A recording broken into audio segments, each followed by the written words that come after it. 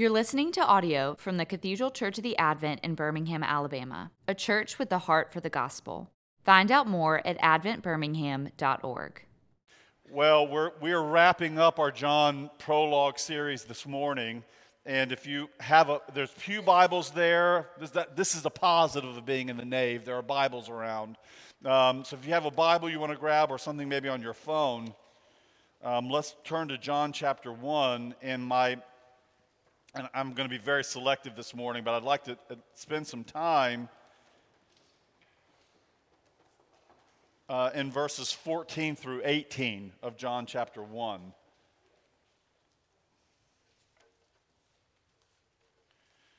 And I will read that to us. John chapter 1, verses 14 to 18. And this is... I took my son my youngest son is taking cello to the dismay of his older brothers because they have to listen to him practice. It's a lot of bickering going on over that. But I took my youngest son last night to the symphony, and it was fantastic. We just had a great time. They played the first one was the overture to Tchaikovsky's Romeo and Juliet. That one made the cut for a reason. That was pretty good. The last one was the Symphonie Fantastique, I think is the name of it. But lots of timpanis in this one, and the timpani for the player for the Alabama Symphony, who's been in our own church, is a striking man. He's got this sort of silver long hair. It's like some Norwegian god just appeared, among us. And so he's back there and play. And there was a lot of timpanis. All of that to say, if there's a kind of timpani roll that begins to build in the prologue, you get a cymbal crash in verse 1. John chapter 1, verse 1 is a big cymbal crash. The timpanis hit pretty hard. In the beginning was the Word, and the Word was with God, and the Word was God. There's no building up. That's about as profound a statement as can be made about the significance of Jesus. And then things kind of go sort of, softer again, and they build again to the big moment, I think, in verse 14. So this is, the timpanis are rolling here again, and the Word became flesh. That's it. That's the stunner. That's the shocking thing that's now moved into our moment in time. The Word became flesh. I'm going to spend a lot of time talking about just that phrase this morning. We'll come back to it. But the Word became flesh and then dwelt among us, and we have seen His glory. Now, this is all these terms here are bubbling with Old Testament significance. And we have seen His glory, the glory as the only Son from the Father who is full of grace and truth. So if we're sort of painting a scene here for us this morning, these are the sort of set of the triptych, the set of paintings that we're sort of thinking about. Number one, the Word became flesh. We'll toss that out there. He dwelt among us. We need to think about what that means. We have seen His glory, the significance of that claim. We've actually seen with our eyes the glory of the Word of God. And the Word of God brings to us grace and truth, right? So a lot packed into one verse. John 1:14 is a significant verse theologically to the whole, frankly, theology of the Gospel of John, but of the whole Bible, because it's as if the Bible is sort of moving around and swirling around in its totality, this verse right here. Now, let me read the rest of the prologue and finish it out, and then we'll put it in reverse. John bore witness about Him. So here we have John the Baptist again, who we heard about this morning. I forgot our reading this morning later on in John. John the Baptist bore witness about Him and cried out, "This was He of whom I said, he who comes after me ranks before me, because He was before me. For from His fullness we have all received grace upon grace. For the law was given through Moses, and then grace and truth have come through Jesus Christ." In verse 18, no one has ever seen God, the only God, who is at the Father's side. He, that is the Word, Jesus of Nazareth, He has made Him known. I'm not going to spend a lot of time this morning on verses 15 through 18, but it's worth at least pointing out a couple of things. Number one, the identity of John the Baptist as a witness to Jesus Christ. You heard Craig this morning quote Karl Barth, the Swiss theologian. I too have a little bit of a fixation with Barth, and apparently Karl Barth's office and his study in Basel, Switzerland, is now an archive of all of his papers and his materials, and they kept his office as it was the day of his death. It's still that way today. Even the date on the calendar, April something 1968, it's all there. And Barth, as sort of all sort of European academics, had lots of books around, but a very sort of streamlined office. And in his office, he had three paintings or three pieces of artwork that were hanging on the wall. One of them was a picture of John Calvin. Not a surprise. John Calvin, he wrote a book on John Calvin when he was early in his academic life, and he said John Calvin speaks Chinese. He's like, I'd learned all this sort of liberal theology, but when I first began to engage John Calvin and what he was presenting to me about the glory and the beauty and the grandeur of God and Jesus, when I began to read Calvin, it was Chinese to me. It was like standing at the bottom of the Himalayas and someone saying, start to climb up that. So he had a picture of John Calvin and also a picture of Mozart there in his study.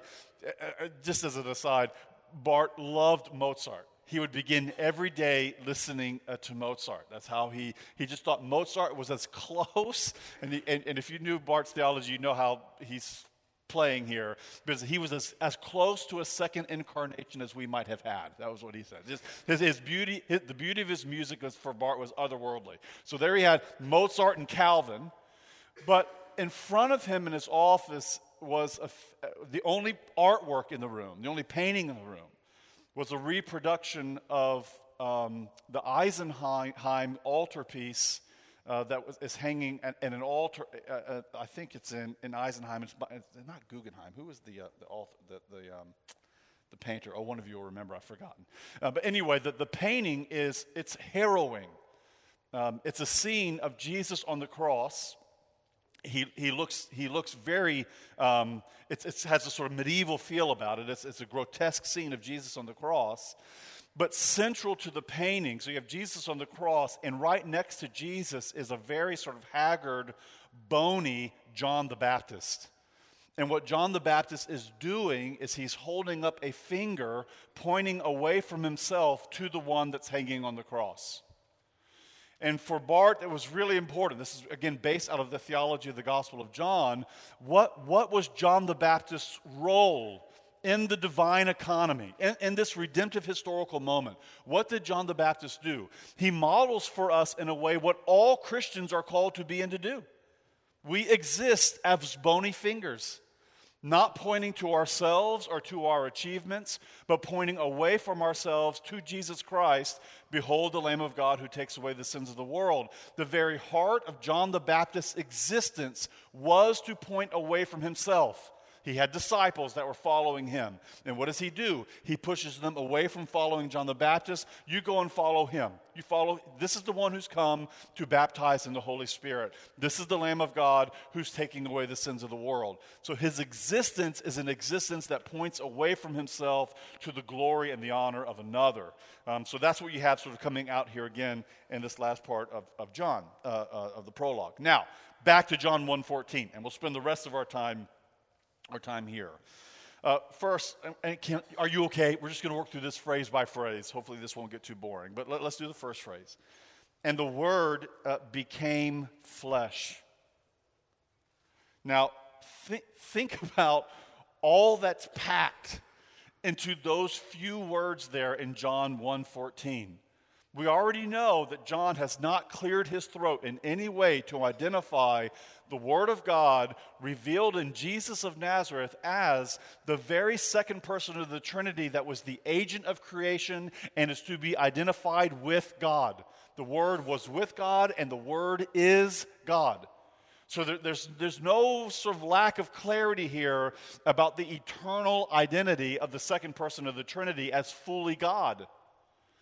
The shocking thing, the thing that we can maybe see now in retrospect that's clearer, but in prospect, the shocking thing is that this Word, the very identity of God himself, eternally in his own triune relation, has now stepped into time and become a human being. That's the shocker. And of course, we get it because we have lived in a Christian existence, I imagine many of us, for most of our lives. So this is old hat. But to make a claim the Word is becoming flesh and dwelling among us, took on flesh and became man, there were no philosophies of the day that were ready for something like that. In fact, those few words right there are words that caused all kinds of controversy, both in the early church and even moving into the later area, say the 3rd and the 4th century, where they're thinking through what does it mean for Jesus to be God and a man. So this little phrase here, and the Word becoming flesh, is a remarkable claim about God, and it's not something that's supposed to happen. The nature of God's godness, if one is thinking according to the terms of the day, is that God is other than mortal existence. Mortality and immortality don't meet one another.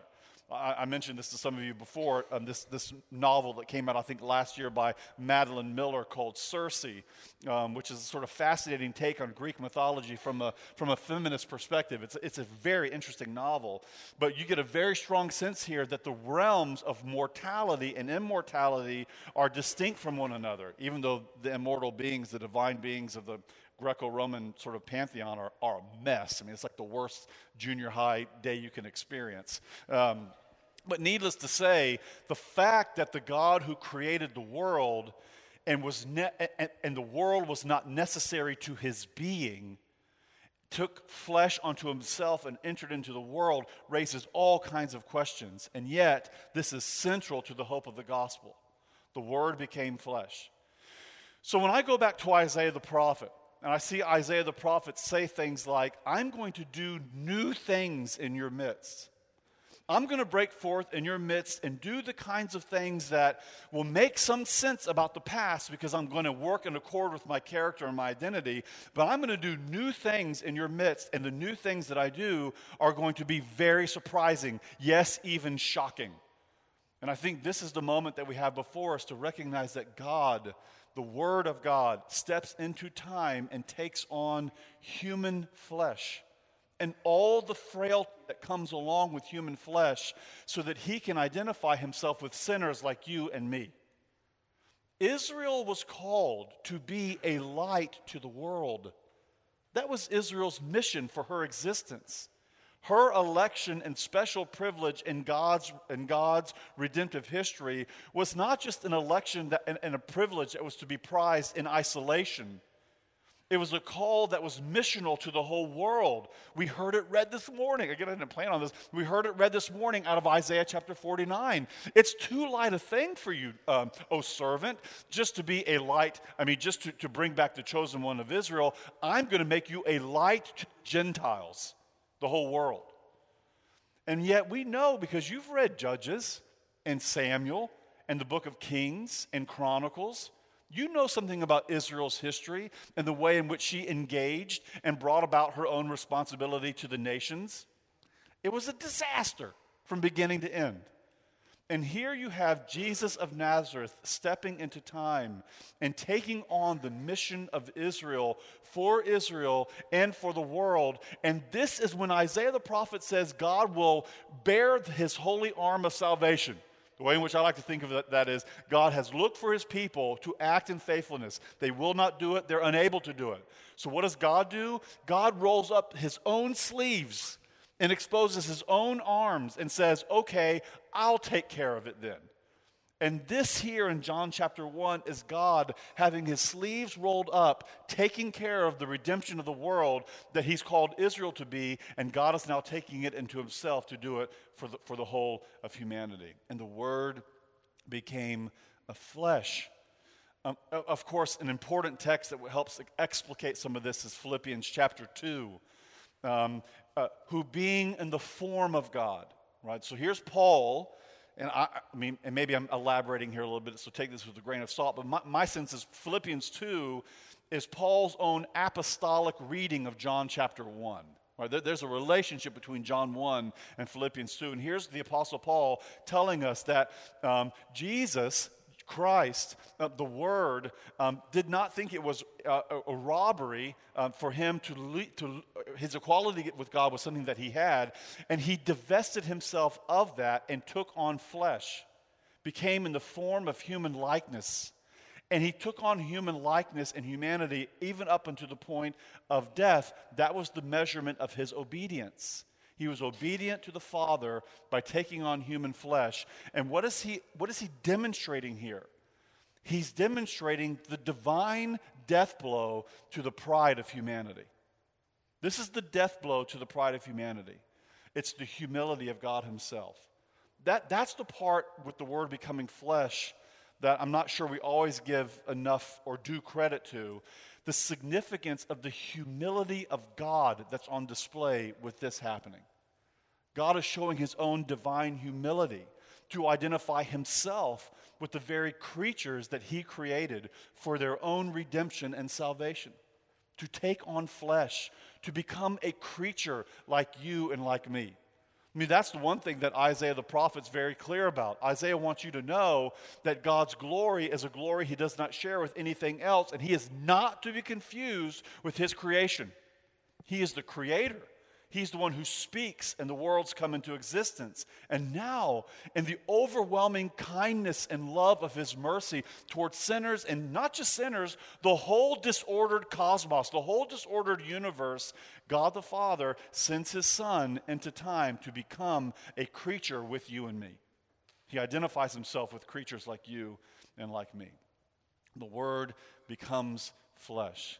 The point of this is, all of our salvation and all of our hope for eternal security rests on these few words right here. The Word becomes flesh. The way in which the early church fathers would talk about this, think Irenaeus and then later on Athanasius. The way the fathers would talk about this is, he took on what we have so that we could then participate and enjoy the fruits of who he is in his divine being. He comes down, that's called the Great Exchange. He comes down and takes on humanity's existence with all of its weaknesses. And in doing so, he allows us to participate in the beauty of the divine life that he's had with his Father. The Word becomes a flesh. And in this Word becoming flesh, we see Jesus living our lives for us, believing for us, acting in faithfulness for us, and going to the cross and rising again from the dead for us. The Word becomes flesh. Just a few other things to talk about here on this. One thing, too, that I think is encouraging is to recognize, and this was, by the way, a big kick in the knee against some pretty standard philosophical systems of this day, or at least the next century, in the 2nd century A.D., and that is when the Word takes on flesh and becomes man, we see God also demonstrating for us that he loves his created world. In other words, there's a certain kind of spirituality and even Christianity that was, I think, somewhat popular maybe amongst kind of evangelical, a certain kind of evangelical revivalist piety of the 19th century, even the early 20th century. I've sang sort of hymns like this growing up as well, that sort of understood that this world is just, the material world is a problem for us to try to escape. In other words, our hope in the future is to be detached from this material world so that we can enter into the world of spirit that's not bound by the world of matter, by things, mountains, trees, events, other bodies, right? I mean, just think about all the problems that are created in our lives just because we have to engage other bodies that are around us. And there was a kind of spirituality that saw the goal of Christian existence is to escape the body and to enter into the world, the sort of netherworld of the spirit. And I don't know, I mean, I hope this isn't overly controversial this morning, but that's something, that's Buddhism. I mean, there are, if you're into that, there are options out there for you. But the point is that's not Christianity. Christianity has never sort of batted an eye at the material world. In fact, for the Apostle Paul, the resurrection of the body is really important. And the fact that Jesus raised from the dead bodily and exists, and I don't understand all of this, admittedly, who does, but exists bodily now for you and for me. He's a human being now, raised and glorified in his humanity, but human nonetheless, in continuity with his human existence here on earth. The Bible loves the created world. That's why Isaiah's vision of the future at the end of Isaiah is a new heavens and a new earth, a new creation, so that we live into the fullness of the material world that God has created. And here we see in John chapter 1, verse 14, it's not the Word evacuating himself from the material, fleshly existence of humanity. It's the Word actually entering into humanity and taking on flesh. God loves his world, right? David, keep me honest on time here. Ooh, it's flying. Now, next phrase. And the Word became flesh and dwelt among us. Now, I know that many of you have taken Bible studies on the Gospel of John, so this won't come as news to you. But this is a really fun turn of phrase here. The Word becomes flesh. The Word, by the way, in becoming flesh, did not divest himself of his divinity in any way at all. He remains completely and fully divine, and yet takes on something that he did not have before, namely human flesh. Now, admittedly, these are intricate theological matters, but they're very important to Christian faith. We confess them, by the way, in our creeds around here every Sunday morning. It really matters that Jesus is fully God, fully man, and he's not schizophrenic. He's a single subject. Those are really important things to claim. So the Word becomes flesh, takes on flesh, and then notice this language here, and he dwelt among us. That's a technical Greek term that could legitimately be translated this way. The Word becomes flesh and tabernacles with us. And first century Jews who would read this, and God-fearers of the first century who are reading John chapter 1, and they know their Old Testament, they hear those terms there, the Word becomes flesh and tabernacles with us, and all kinds of associations are going on in their mind about the significance of this claim. Because what immediately springs to mind is the tabernacle / temple theology of the Old Testament. What was the tabernacle that in time became the stability of the temple itself? What was all of that about? And again, here's one of those things that are probably worth sort of, I'm going to overstate it. You know the nature of teaching is you tend to be a little bit hyperbolic. But I'm going to overstate it here and say that at least somewhere near the center, if not the center, of the Old Testament's theological construal of God is that God gives himself to be present with his people. He's with his people. Think Emmanuel, God with us. In fact, the presence of God or the lack of God's presence are really the kind of two nodal points around which the whole complicated relationship between Israel and God tend to exist. This is why it's so horrific when Ezekiel the prophet says, I was looking at the temple, this is a Gillette paraphrase, I was looking at the temple, and out the back door goes the presence of God's Spirit out into the wilderness. And what Ezekiel's like, that's not good, right? Because what's the temple? What's the tabernacle? It's a physical manifestation of God's presence with his people. And that wherever they would go, think about these 40 years in the wilderness, traveling all around. Wherever they would move next, up goes the tabernacle, up goes the tent pegs, roll up the sides of the tabernacle, get all the instruments together, going to our next campsite, and the first thing again is what? Tabernacle gets established, it's in the middle of all of the people, and what do we see? It's God's presence with his people. I will not leave you, I will not forsake you. It's the promise of God's presence. And when the temple in time gets built, it functions all off of this tabernacle theology. The temple is the promise of life in the midst of the reality of death that human beings live in and all of our struggles. It's for lack of a better term, it's a sacramental presence It's a physical thing that can be seen. That's an instrument by which God gives his own very presence to his people. It's why it's a holy, sacred place. When Jonah, for example, hops on a boat and goes to Tarshish to get away from the call of the Lord, his theology is really not all that bad. I mean, I used to think, Jonah, are you nuts?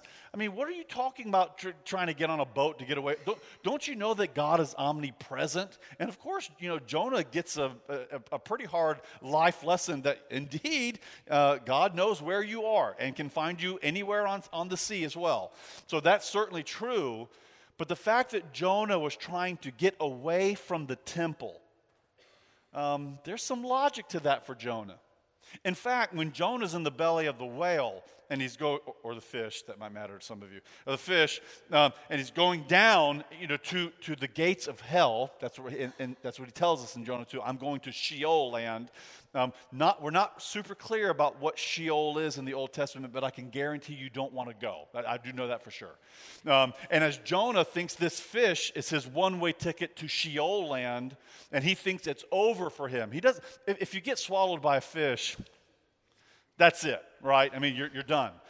He didn't know that the fish was the instrument of his salvation. That didn't happen until after the whole vomiting moment. But while he's in the fish, he's thinking this is over. And isn't it fascinating? Do you know what Jonah laments the most when he's about to go to Sheol land? He says, will I ever be able to see your temple again?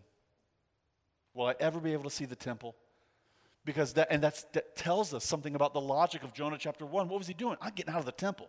I got to get as far away from the temple as possible, because to be in proximity to the temple is to be in proximity to God's very presence. And the further I can get away from that, the further I can get away from his call. And as he's going down to Sheol land, what Jonah's last words, at least he thinks is, will I ever be able to see God's temple again?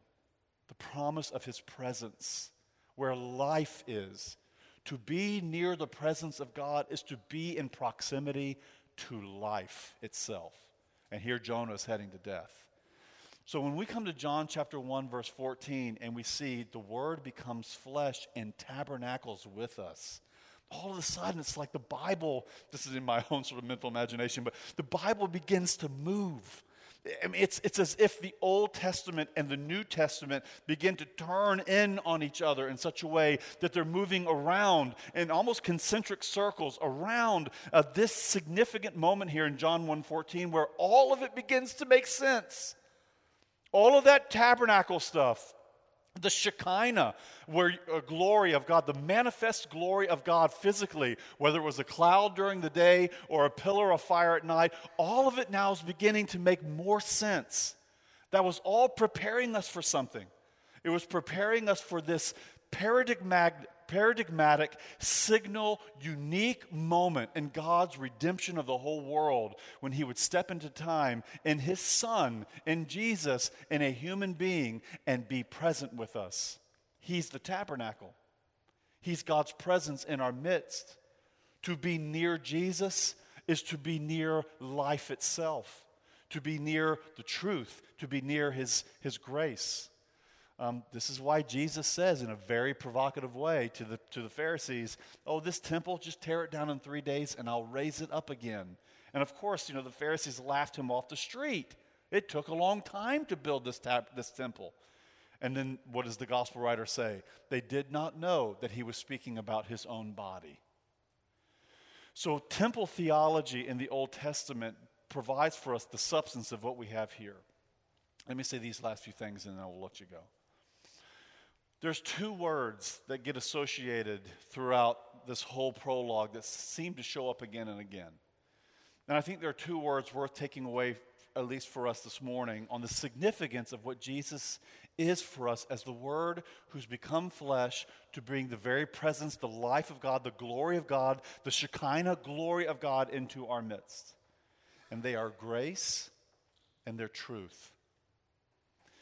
And we need both. In spades. We need to be in proximity to Jesus Christ, to be near Jesus, to be in Jesus, to have a self-identity, a consciousness that my identity is an identity that's in Christ, is to be in the actual location and place of grace itself. It's where it is. And we're all in need of grace. It's why we come to church a lot, to remind us, to recalibrate us again to that place of where our true humanity lies and our true safety lies in Him. We have no safety or health outside of Him. We just prayed that this morning. And the second word is truth. It's interesting, isn't it? I think about this because I've got kids who are moving into, especially in the intellectual environment of our day, is one where truth is such a sort of fluid thing. You'll even hear sort of very intelligent people use phrase like, that's their truth, right? So that truth becomes a kind of personal discovery. And lots to talk about here and lots to unpack. But let me just leave with you the way in which John's gospel wants you to think about the category of truth and truth-seeking. Truth is a person. And it's something that we can be in proximity and nearness to. I am the way, I am the truth, I am the life. And we desperately want the truth. We know, don't we? The danger and the hurt, the harm that comes from the lie. We know it. Adam and Eve felt it very acutely. We know the danger that comes from the lie. And what we need more than anything else is the clarity and the light of God's truth. And so what I think we have here is a rather massive claim from John, that if you want to know the truth and the way in which you engage the world around you, then the lens by which you must engage your world is through the lens of Jesus Christ. That's where truth is to be found and discovered, and that's how truth is to be measured as we engage the complexities of the world in which we live in now, because we need grace and we need the truth. So Lord, leave us with these truths.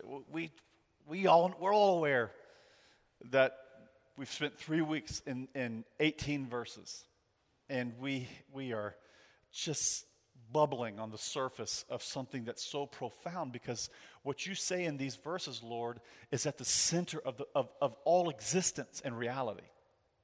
You've become flesh so that you would identify with sinners. And you tell us, Jesus, in Hebrews, that your identification with sinners, your becoming a human flesh means that you now know how to pray for us. You know how to intercede for us. You know what it is to be tempted. You know what it is to be frail like we are. And you ever live to intercede for us and to pray for us. Let us know the grace that comes from that. And Lord, in a world that is spinning philosophically and intellectually and culturally and politically, we live in a spinning world. Very hard for us, very hard for me, Lord, to organize my thought patterns. I pray that you'll let John's word, inspired word this morning, remind us that we order the truth through the lens of Jesus Christ and how you have revealed yourself, Jesus, to us in your word. Give us that kind of renewal, we pray.